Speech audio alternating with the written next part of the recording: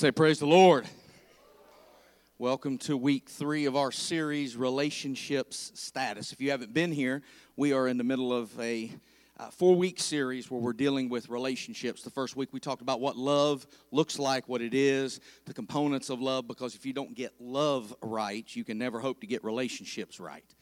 Last week, we started diving into our relationship with God because that's the most important relationship. And out of that, with Adam and Eve, they had a relationship with the Father, but then they had a relationship that He ordained. Somebody say yes. He ordained their relationship, and that's where the trouble began. This week, I have a sermon that I'm going to call Covenants, Flings, and Friendship Things. We're going to deal with a whole lot. If you came thinking, I'm going to go catch a short sermon, you came to the wrong church this morning. I apologize in advance because I'm going to deal with a whole lot of relationships this morning, a whole abundant supply of earthly, materialistic, and physical relationships. And before we start, I want to pray. I know you've already prayed over the offering, but there's a couple things I want to pray about. Number one, it has been a long week. There's been some people in the church that's been greatly affected by the loss of a loved one. One of our longest standing members in our church, Gary Conley, passed away. I know many of you, because we've grown so much since we moved to this building, many of you don't know him. You never got to know him. He's been sick for a lot of years, and he hasn't been as active in the church as he used to be. But those of you that did know him, he made an impression in your life.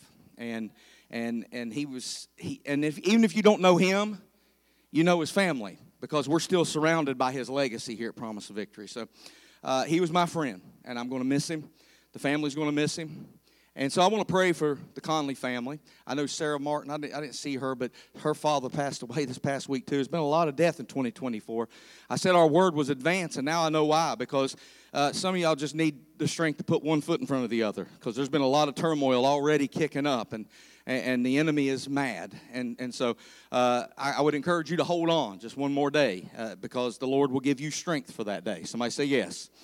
So I'm going to have you pray for them. I'm also going to have you pray for yourself, because this is one of those sermons where you're going to slough it off right now. Some of you in this room, you're going to slough it off and say, well, that don't pertain to me. And a year from now, you're going to slide into my messages. You're going to say, Pastor, I wish I would have listened when you were trying to warn us. So I want to pray for you, and I want you to pray for yourself that you will listen. I didn't get one amen in this whole place. Like none of y'all want to listen this morning. I don't have one person in this whole room that's going to get knucklehead at you. Look at your neighbor and say, it might be you. Okay, now we've covered all of our bases.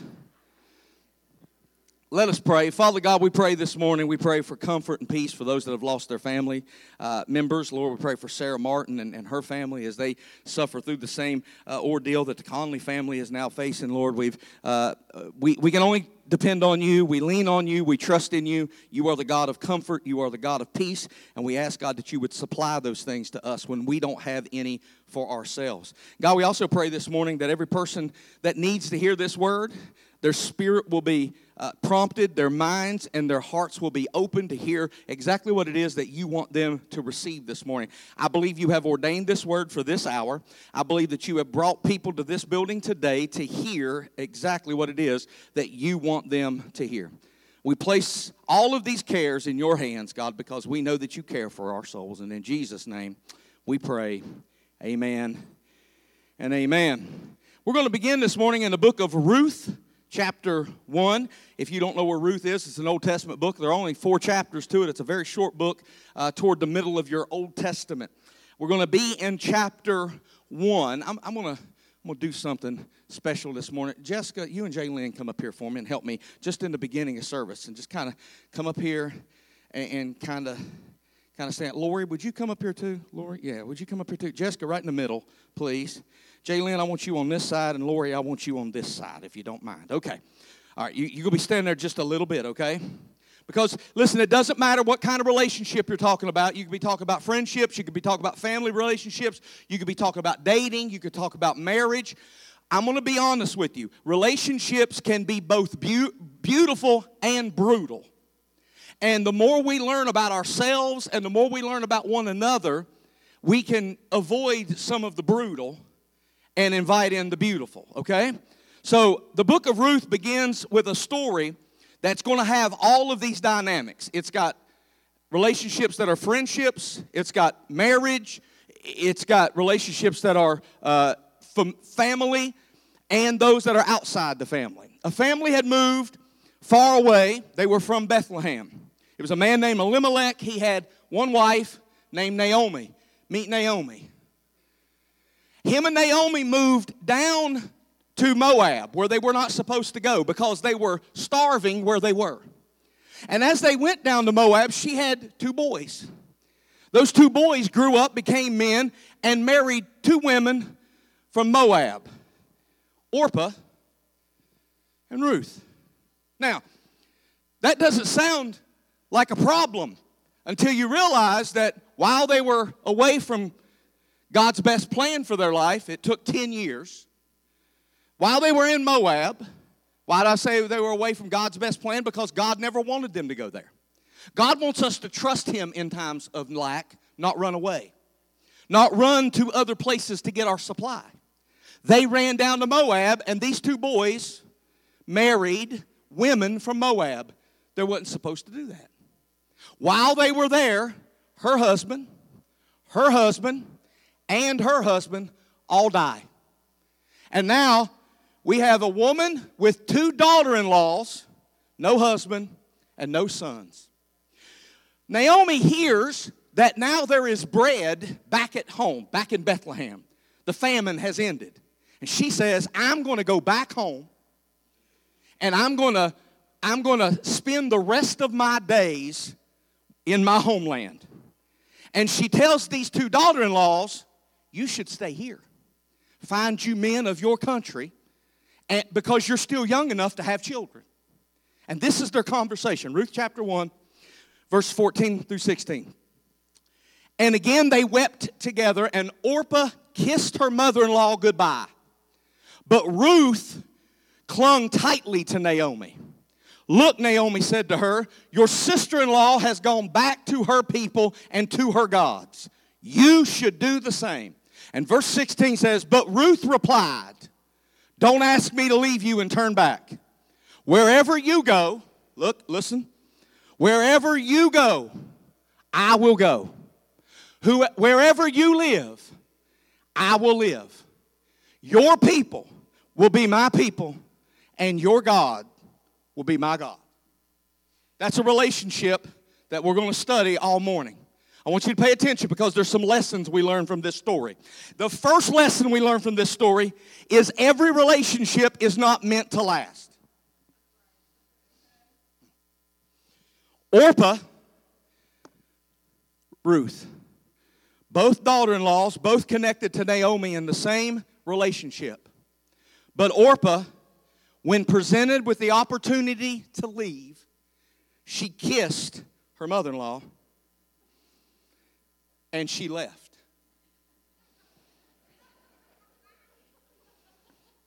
That's a mother and daughter, by the way. That's why I called them up here that way.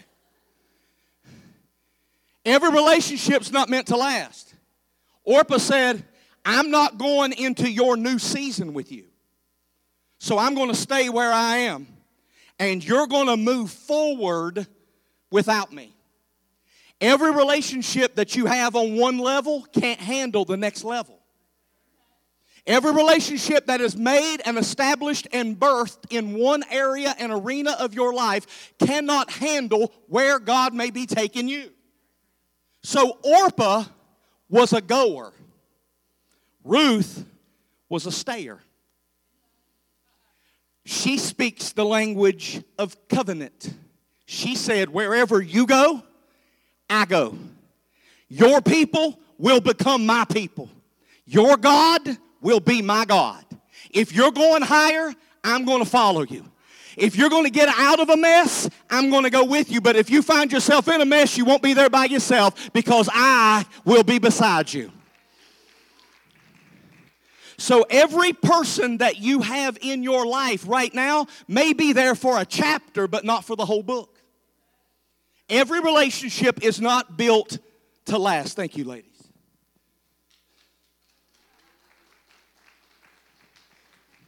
So the Bible says that she kissed both of her daughter-in-laws, but Ruth didn't leave. You need to understand that you're going to encounter both kind of relationships in your life.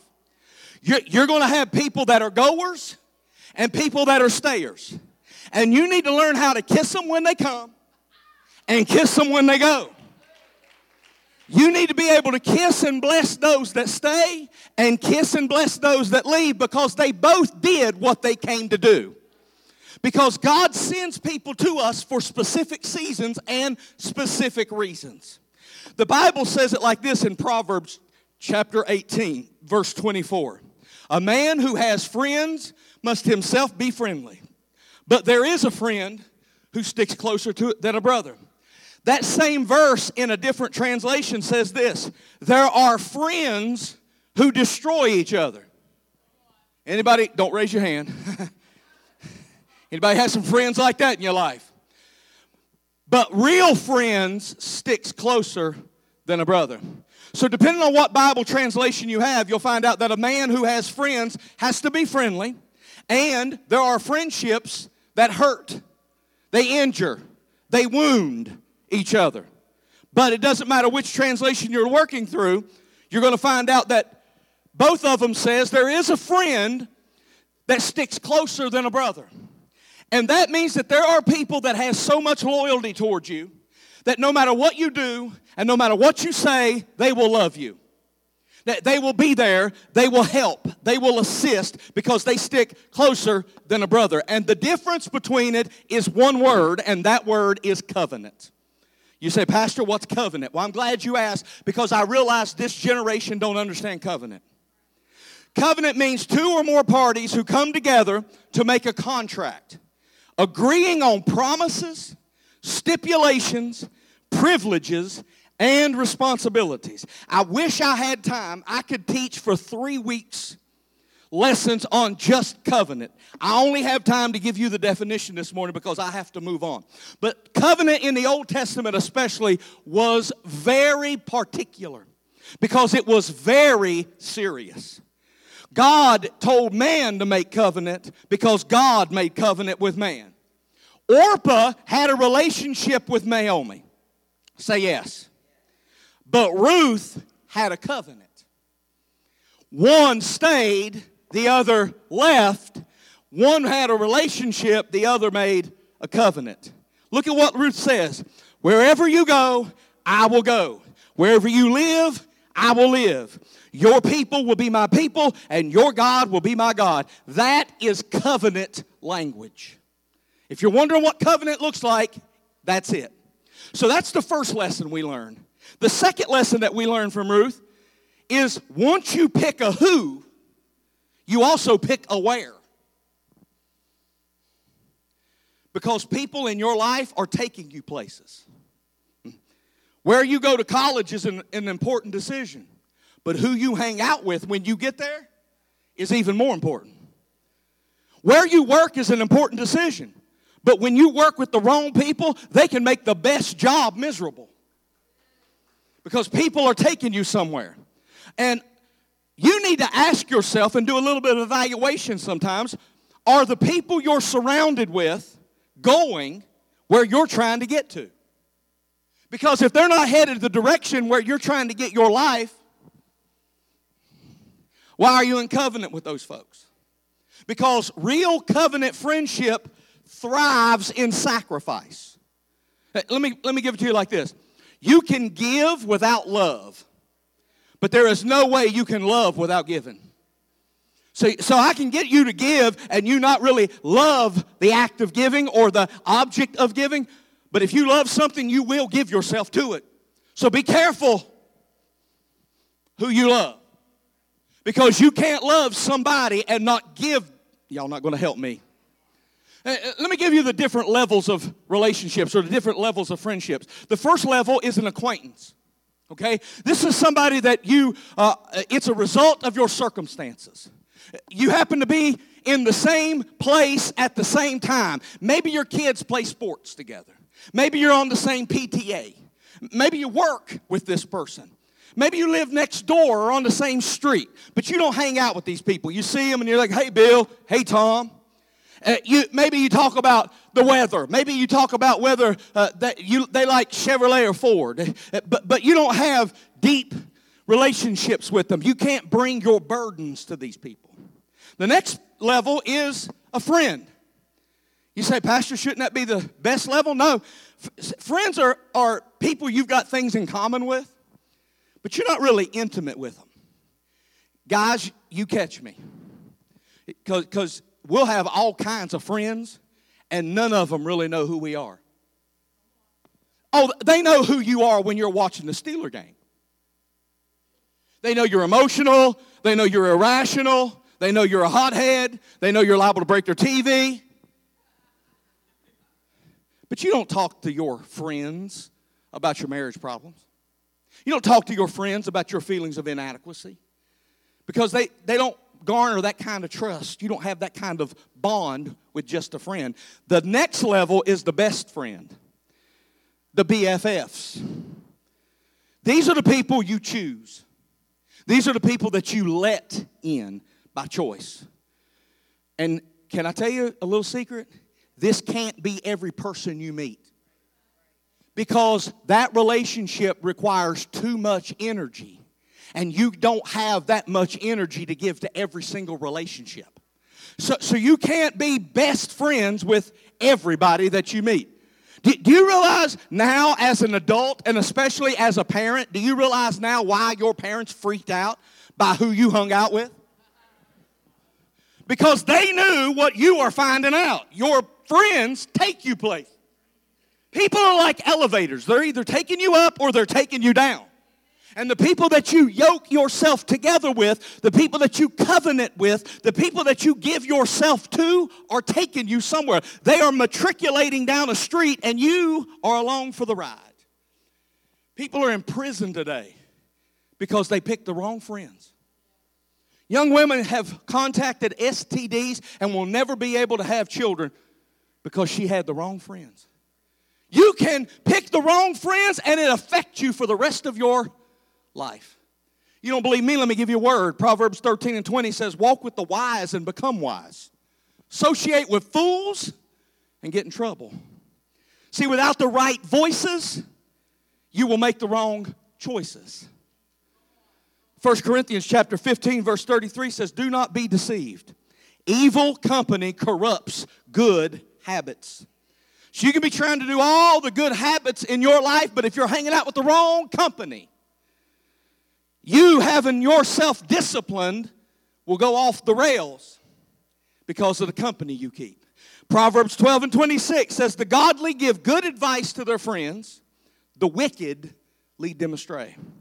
So who I allow into my life will directly influence the quality and the direction of my life. It's like the law of gravity. It's irrefutable. The people that you hang out with are either going to do good for you or do you harm. People can be your worst detriment or your greatest asset.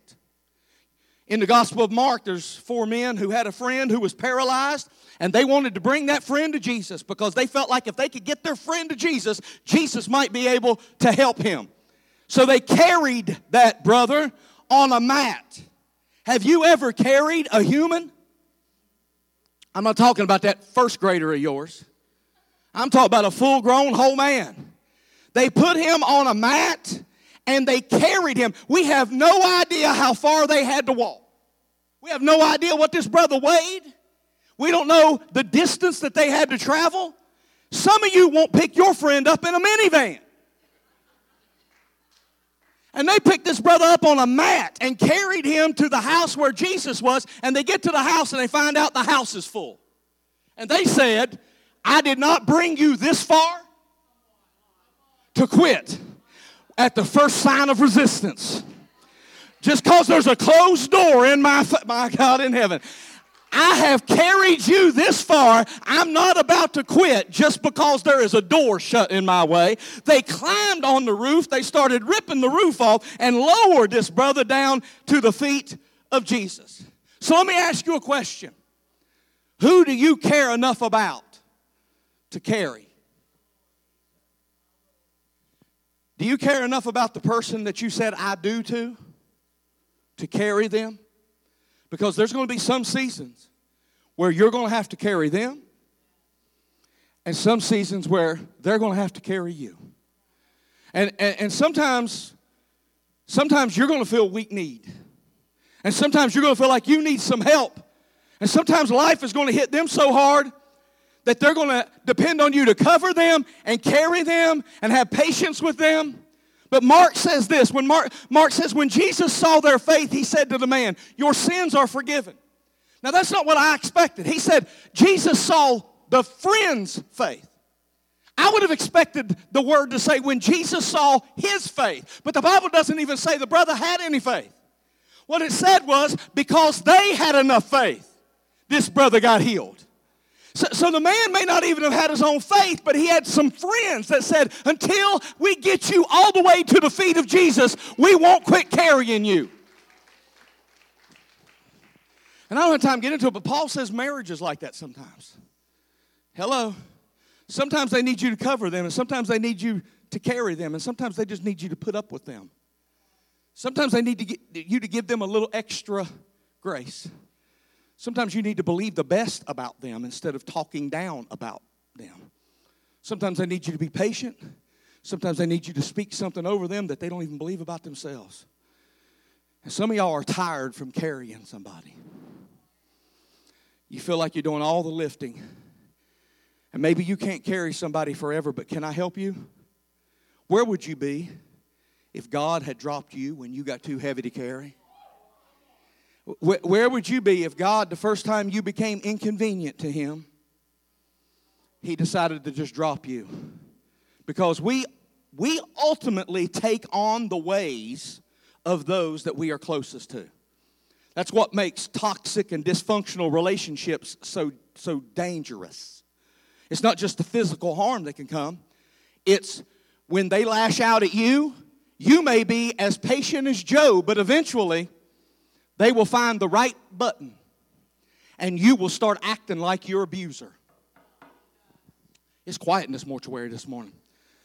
You don't believe me? John 15 and 14, Jesus said this, you will know if you're my friend if you obey me. You know what Jesus was saying? He said, if you hang around me long enough, my ways are going to rub off on you. You're going to act like me. I will mark you with what I say. You'll start repeating me. So, in other words, you need to be careful who you let in. Because whoever you let in and speaks into your life makes a mark on you, rubs off on you. Which leads us to the third and final lesson. You say, we're almost done. No, we're not. Because this third lesson is a long one. The third and final lesson that Ruth teaches us is once you say yes to someone, you are saying yes to something. When you say yes to a relationship, you're saying yes to more than just a person. You're saying yes to everything that goes along with that person. Let me help you. You're not convinced. I've known men, whole grown men, with mustaches and beards that wants to say yes to that cutie, but wants to say no to their family. Brothers, you are saying yes to a potential mother-in-law. If she's got kids when you met her, you cannot have her and not get them. It is a package deal. I don't care if they're whole-grown kids. If they're full-grown adults, they are part of her life, and when you say yes to her, you are also saying yes. Oh, it's quiet in here. Know what you're saying yes to. Ladies, you're saying yes to all of his crazy friends. When you say yes to him, you're saying yes to every single nut on his whole crazy family tree. So choose wisely, y'all, okay? If they have baggage, you cannot say yes to them, but no to the baggage. When you say yes to them, you are agreeing to help them carry that mess. If they're $100,000 in debt and you say I do, guess who's got $100,000 in debt? You. Congratulations. If they're an addict, don't think you can just fix them because you marry them. That's baggage, and you're going to have to deal with it. If they have anger issues, don't think they'll grow out of it. That's a baggage that you're going to have to deal with. If they're constantly between jobs, either learn to work and like it while he's playing video games, but don't complain once you bought the package that you don't like what the installation came with. You knew it when you said yes. And after you say yes to them, you're also saying yes to the stuff they do. And if it's stuff that you don't do, but you're saying yes to them, don't be surprised when you start doing the stuff. If all they do is lay around and smoke weed all day, don't be. I know you don't right now, but you can't say yes to someone without saying yes to something. Because why? Your God will be my God. Where you go, I will go. What you do, I will. Y'all not helping me. Be careful who you make covenants with. That's why when you stand in front of me and I say, do you take this person to have and to hold from this day forward in sickness and in health? No, all you ever hear is health, health, health, health, health. In poverty and wealth, yet poverty just goes through one ear and out the other. Y'all don't even think about it. Am I going to love them if we broke? If I'm going to love them if they're in the ICU? Till death? Death? You're standing in front of me, you're 22 years old. Death is a long way away. Be careful what you sign up for. Because that covenant says, till death do us part. And by the way, this works the other direction too. Because when you say yes to Jesus, you're not just saying yes to someone. You're saying yes to something. You're saying yes to a new life. You're saying yes to a new way of thinking. You're saying yes to a new way of doing things. Now, I'm talking about marriage. Somebody say marriage. I'm not talking about dating. Because you're not until you say I do. And then when you say I do, you're done. So until you say I do, you have options. Because some of y'all will hear me preach on this and you'll say, oh, I guess I got to go get back with Billy again. No. No, no, no. You let sleeping dogs lie. No, no, no, no, no. No, I'm not telling you to go back and hook back up with Billy again. Because see, in marriage, it is death do us part. In marriage. In dating, there's another option. It's called scroll, select, delete. You can just get rid of that number because after marriage, you don't have that option if the Bible is right. Now, if the culture is right, you just do whatever you want to. But if God is right, and God's way be true, which I think we should probably consider is a good idea, then it's death do us part. So what you have to do is you have to identify what your relationship actually is. And here's why. You derail your purpose by treating something that is supposed to be casual like it's a covenant. That is a whole lot of good preaching right there. Okay, what do you mean, Pastor? A covenant is a deeper level of intimacy because there is a deeper level of responsibility. Do you love me? Say, I love you, Pastor. Okay, y'all love me. That's cute. And we up to about 300 folks that come to church here on Sunday mornings. And y'all love me. That's fine. I'm glad y'all love me. I love you too. But there is one, count them, one person in this room going to wash my stinking socks when this service is over. One. All y'all that love me ain't lining up. Let me get them stinking socks off of you, Pastor. I'm going to go, no. Because you love me, but there is a limit to your love. Because we don't have a covenant. We're in a relationship, you and I. And your love for me has a limit. And stinking socks is probably over that limit. Like, I don't want my underwear to take home and wash. My wife is the only person that I have a covenant with. She has a covenant with me, and she's the only one that's going to handle my stinking socks when I am done preaching this message. Because when you have a covenant, you have different responsibilities. And the problem with this generation is we treat casual like covenant. And we give covenant benefits to something that's supposed to stay casual. And then we wonder why we heart broke. We wonder why nothing lasts.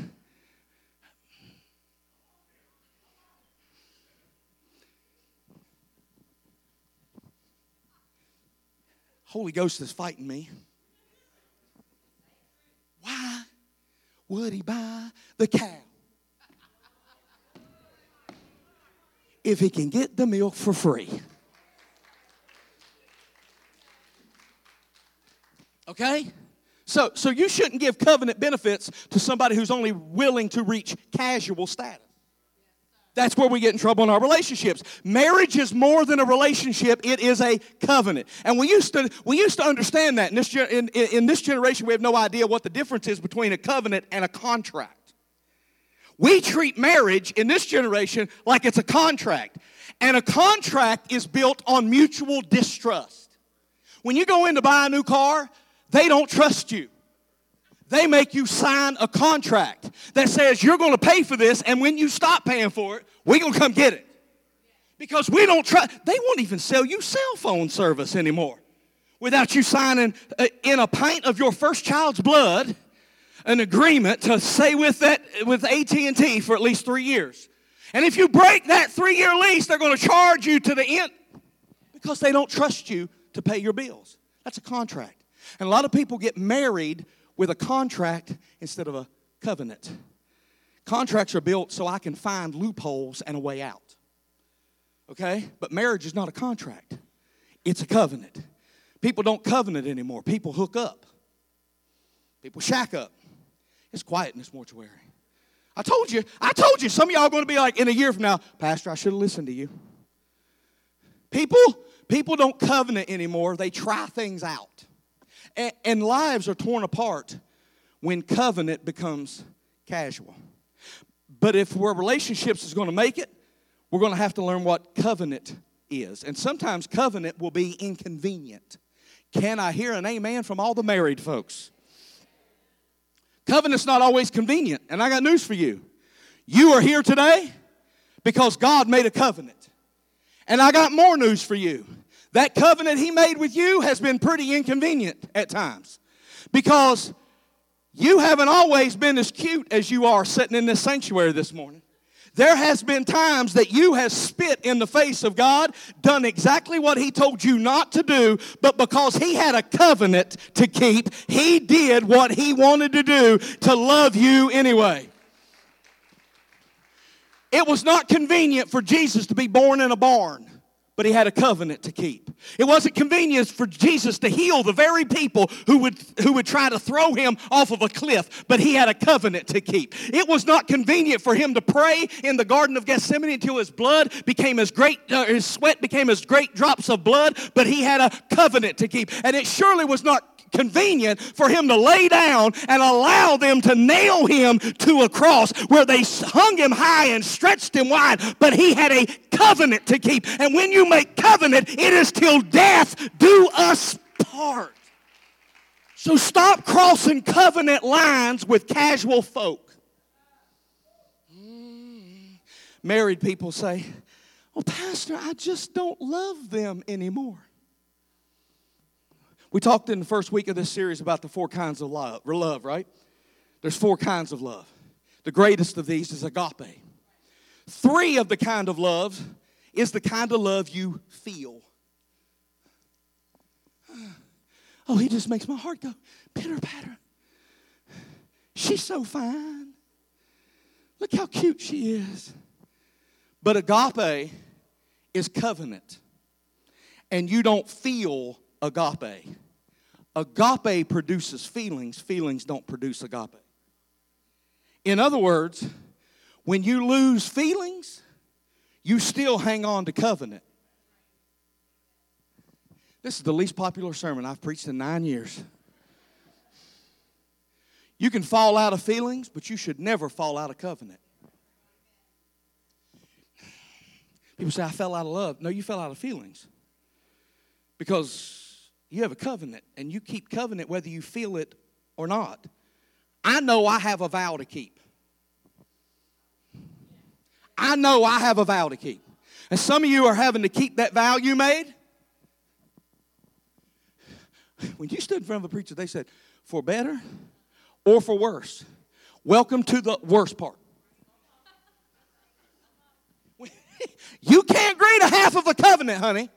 You got the whole enchilada. When you said for better and for worse, welcome to the worst.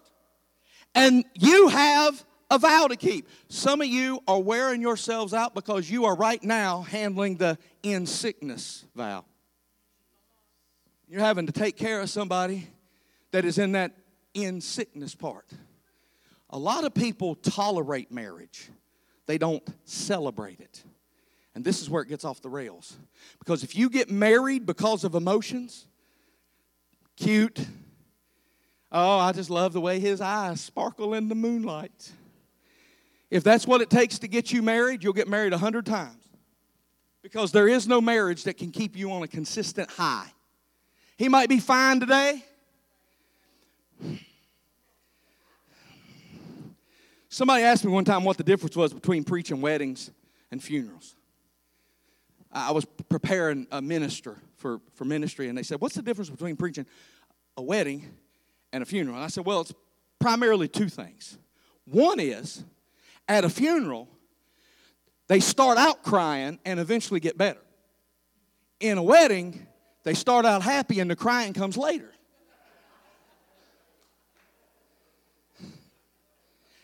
And the second thing is, everybody I've buried has stayed that way. Yeah, so that's the two differences. Some people get married and what they celebrated becomes a source of frustration. Celebration becomes frustration. Let me give you an example of this. When you start a relationship with a person, especially a romantic relationship, you celebrate everything about them. You celebrate, and you know what you celebrate? You celebrate the stuff that's not like you. That's where we get that term. Opposites what? What? How many of you know that pretty soon opposites attract? It'll be the opposites that you attack. It don't take long, because what you celebrated in one stage gets on your last nerve years later, because you say, oh, I just love him because he is so funny. He just cracks jokes all the time. Oh, he makes me laugh, he makes me laugh, he makes me laugh. 3 years into the marriage, you're like, don't you ever take anything serious. Your jugular vein is popping out. You've got one in the middle of your forehead, and you're ready to choke the life out of them. I thought it was cute.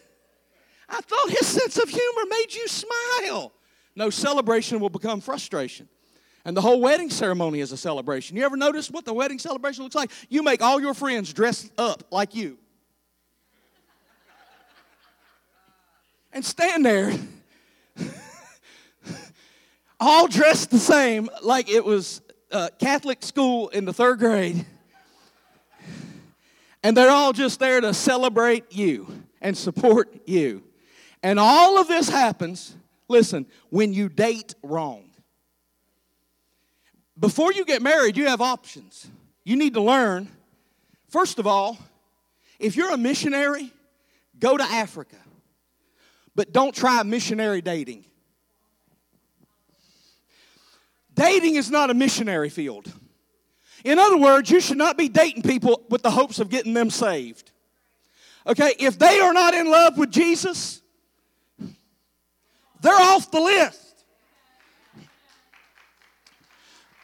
And here's why. There are some problems that's going to keep you out of covenant. Let me break this down for you, because it's not just about being unequally yoked. I know that's a scripture, but let me give it to you in practical terms. When you see them, you get butterflies, right? Oh, when I see him, I get butterflies. But eventually, them butterflies gets replaced by a different animal. And when you look at them, instead of butterflies, you see something, I don't know, like a donkey or something. Okay.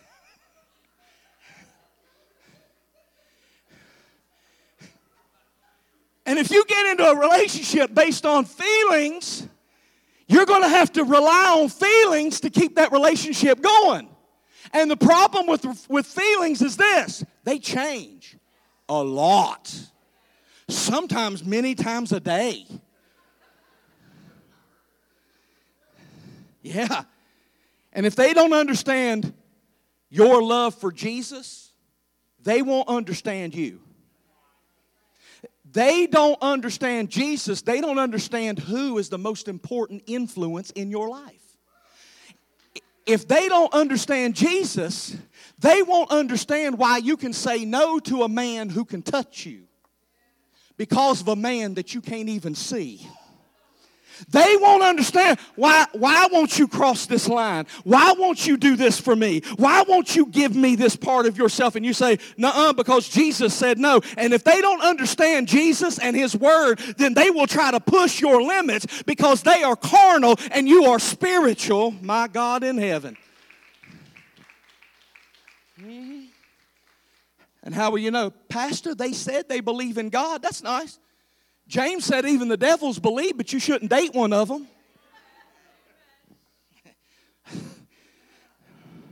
When you're single and lonely, you say stupid stuff.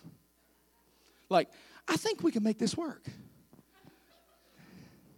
And then add some children and a mortgage and relocating to a new town. And when the stress of life starts piling up on you and you say, well, the Bible says, and that person who don't believe in the Bible says, I don't believe in the Bible. Or you say this, I think we need to pray about it, and they say, I don't pray. Well, maybe we should go to the church and talk to the pastor. I don't do church. Well, once you're already in it, don't missionary date. Jesus said a house divided against itself cannot stand.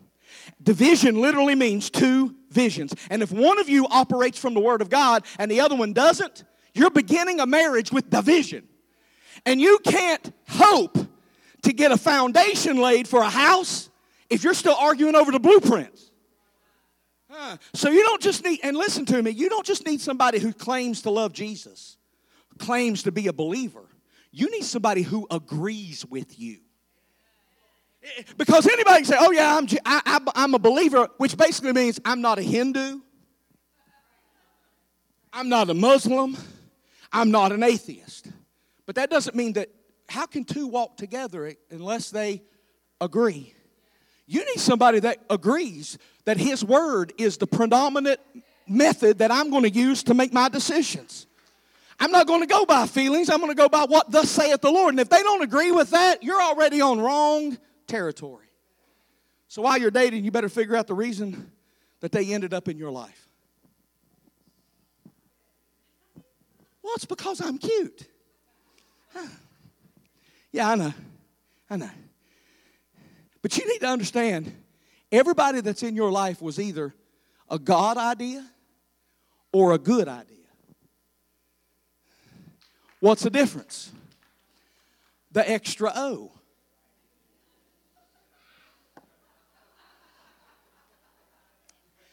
If it's a God idea, it will work. If it's a good idea, you have to produce that other O. I can always tell whether I did something that was a God idea or a good idea because halfway through it I go, oh.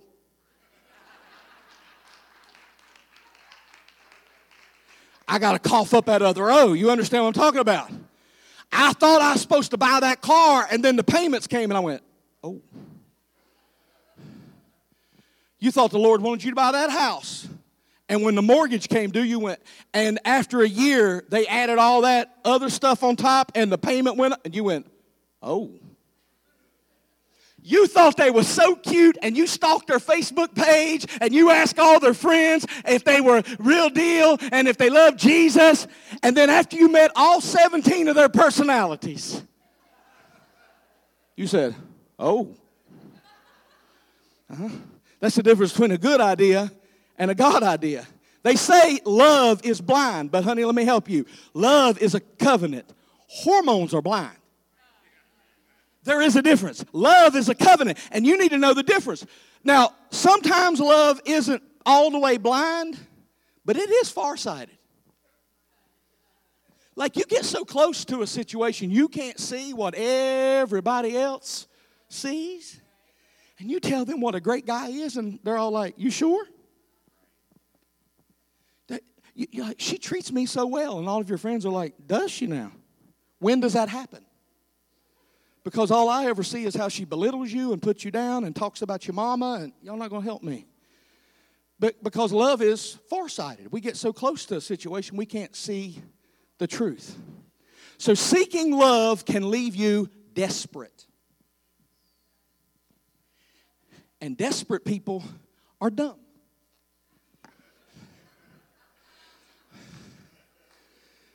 And desperation leads to heartaches. Desperation makes you a sucker for love.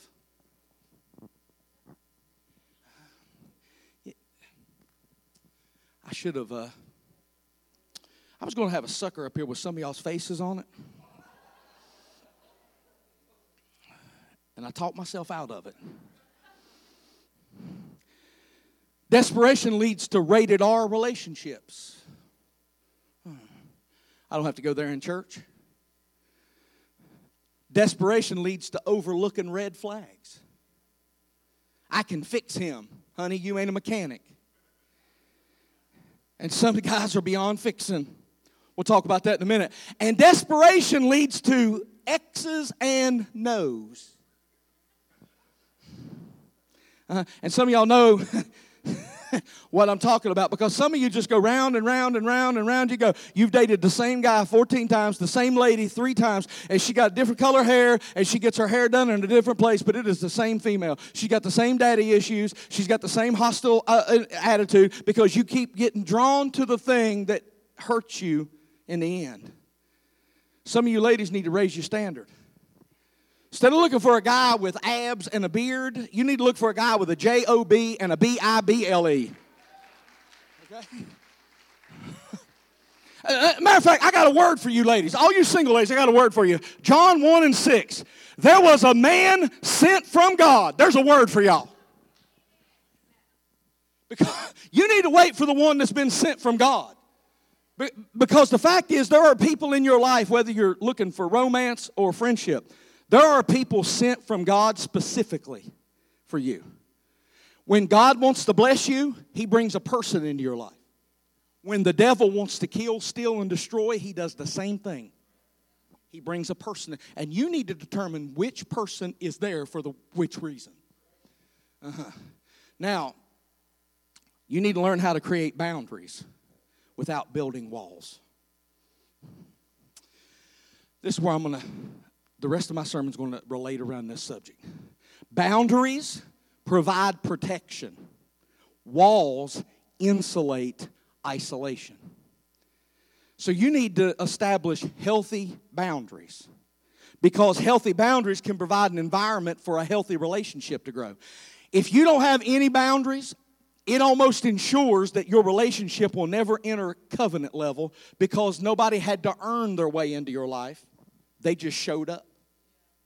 And if nobody has to earn their way in because you had boundaries put up, they'll take advantage of your good nature. For some reason, people have the idea that being Christian means you're not supposed to have boundaries. Like it makes you mean or un-Christ-like if you refuse to let people walk all over you. But can I help you? Somebody should have told Jesus, because Jesus had boundaries. Look at John chapter 2, verses 23 through 25. Now, when he was in Jerusalem at the Passover during the feast, many believed in his name when they saw the signs that he did. Look at verse 24. But Jesus did not commit himself to them, because he knew all men, and had no need that anyone should testify of men, for he knew what was in them. See, when you understand human nature, and you understand that people will say one thing out of their mouth but do something else with their actions, you will put up healthy boundaries. Because one thing you'll discover is that when you establish boundaries, you'll find out the ones that needed them because they won't like them. When you establish boundaries and somebody gets angry that you put boundaries up, you know they are the ones you needed to have boundaries about. You love Jesus? You fall in love with Jesus, you want to be more like Jesus, and you tell your friends you're no longer going to go hang out at the club on Saturday night, and they get mad at you. because you're going to get up early in the morning and make it to the house of God, and they get upset with you, that's a boundary that you needed to establish, and now you know why. When somebody cannot have a discussion with you about anything without them blowing up and making a big ordeal and breaking things, you know that person needs boundaries. You've let them get too close to you because they feel too comfortable, and by the way, they've already showed you, you're not going to help me. It is not your responsibility how people respond to your boundaries. That's on them. But if you don't establish some boundaries, you're eventually going to get wounded, and here's the problem. When you get wounded, you get hurt, you get frustrated, and now you put up walls and you won't let nobody in. And you make new relationships pay for what the old ones did to you. Keep your heart guarded from some, but don't let your life get separated from all. Nowhere in the Bible does it say you've got to be best friends with people who continually hurt you. The Bible says we are to love and have patience for everyone, but we don't have to give everybody access to us. It's okay to love some folks from a distance. Do you want toxic people in your life? Say no. 3 of you. Do you want toxic people in your life? No. But what happens when they have your same last name? Toxic people are not beyond help, but they are beyond your help. And you have to stop trying to solve their toxicity. This is going to get deep. Are you ready for me to go deep? They might need God to deliver them. They might need to go to treatment for their addiction. They might need to go to prison for their crimes. They might need to be homeless so they can change their behavior. But what they don't need is you trying to fix their toxicity. I'm going to give you a statement, and then the rest of this sermon is going to be built around this statement. God builds pain into the process of disobedience, and He builds blessing into the process of obedience. There's a man in your Bible named Jacob who had a wrestling match with God. Wrestled all night. And when the night was over, God touched his hip. And Jacob walked with a noticeable limp for the rest of his life. He gave him something that would never leave his life. Why? Because Jacob was not fit for where God was taking him. God wanted Jacob to be the lead for all the tribes of Israel. And Jacob was not fit for it. Jacob was a con artist. He was a deceiver. He was a liar. He was a manipulator. And God had to change Jacob. And in order for God to change Jacob, He had to give him some pain. I'm about to help some of you parents. Can I set you free in the name of Jesus? God used the battle to make Jacob what he was never going to be by himself. God used pain to change Jacob into a man of God. God will bring stuff out of pain that you don't currently possess. And it won't be easy, and it won't be painless. Because sometimes hardship is a gift.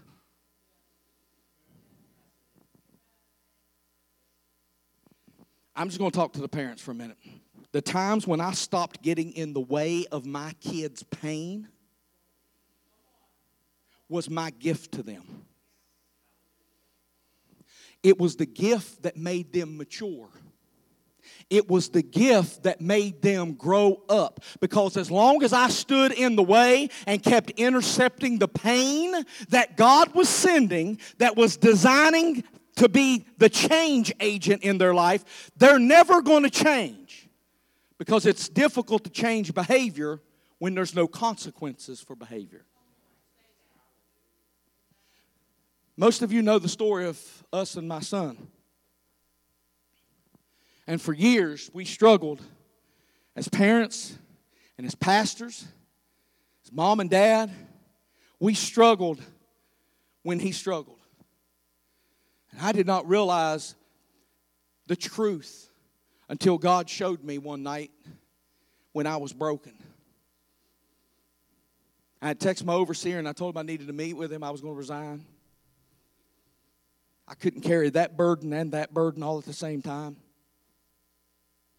And I was fasting and I was praying, and God came to me in my moment of prayer, and He showed me why I was so tired.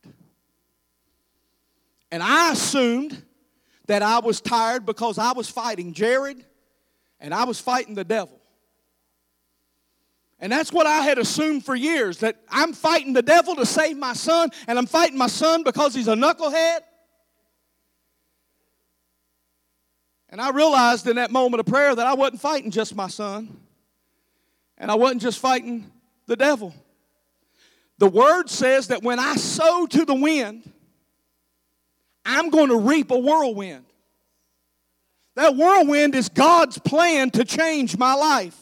So I will stop being careless with where I sow. I was standing between my son and God's whirlwind. I was trying to keep my son from feeling pain, because what would a good dad do? And I didn't realize that I was so exhausted and so tired, not because I couldn't defeat the devil, not because I couldn't get over my son's pain, but because I was fighting God, and I'm not going to win that fight.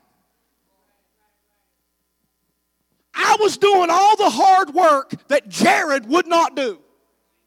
I was doing the fasting, I was doing the praying, I was doing the fighting. And I was fighting God. And when I finally took my hands off and let God have His way, and I'm going to tell you, there's nothing in our life that's ever been as painful as watching our son be homeless and refusing to bail him out. Because I had bailed him out of jail. I had paid his bills at his house. I had kept the lights on there. I had done all the physical work, all of the emotional distress. I had done it all, because what's a father supposed to do? And to watch him fall, and not just fall, but fall all the way when I could have helped, but I knew I couldn't. It was the hardest decision I've ever had to make. But next month, my wife and I are going to Cleveland, Tennessee to watch our son graduate from the program that he was sent to a year ago.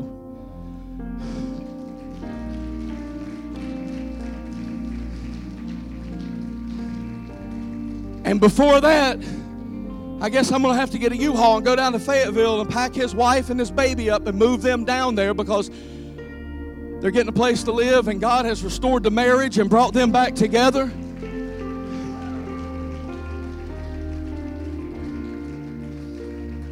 And I couldn't spend enough money to do it, and I couldn't fight with him enough to get him straight. I had to let God have His way. I had a covenant with God, and I had to trust it above my paternal instincts. Jesus had a close circle. He had 12 disciples. And of those 12 disciples, and I ask you which one was his friend and which one was his enemy. Some of you would say Peter was his friend, and his enemy is very obvious: Judas. However, Judas sold Jesus out. Judas is the reason he got crucified. And Jesus called Judas my friend.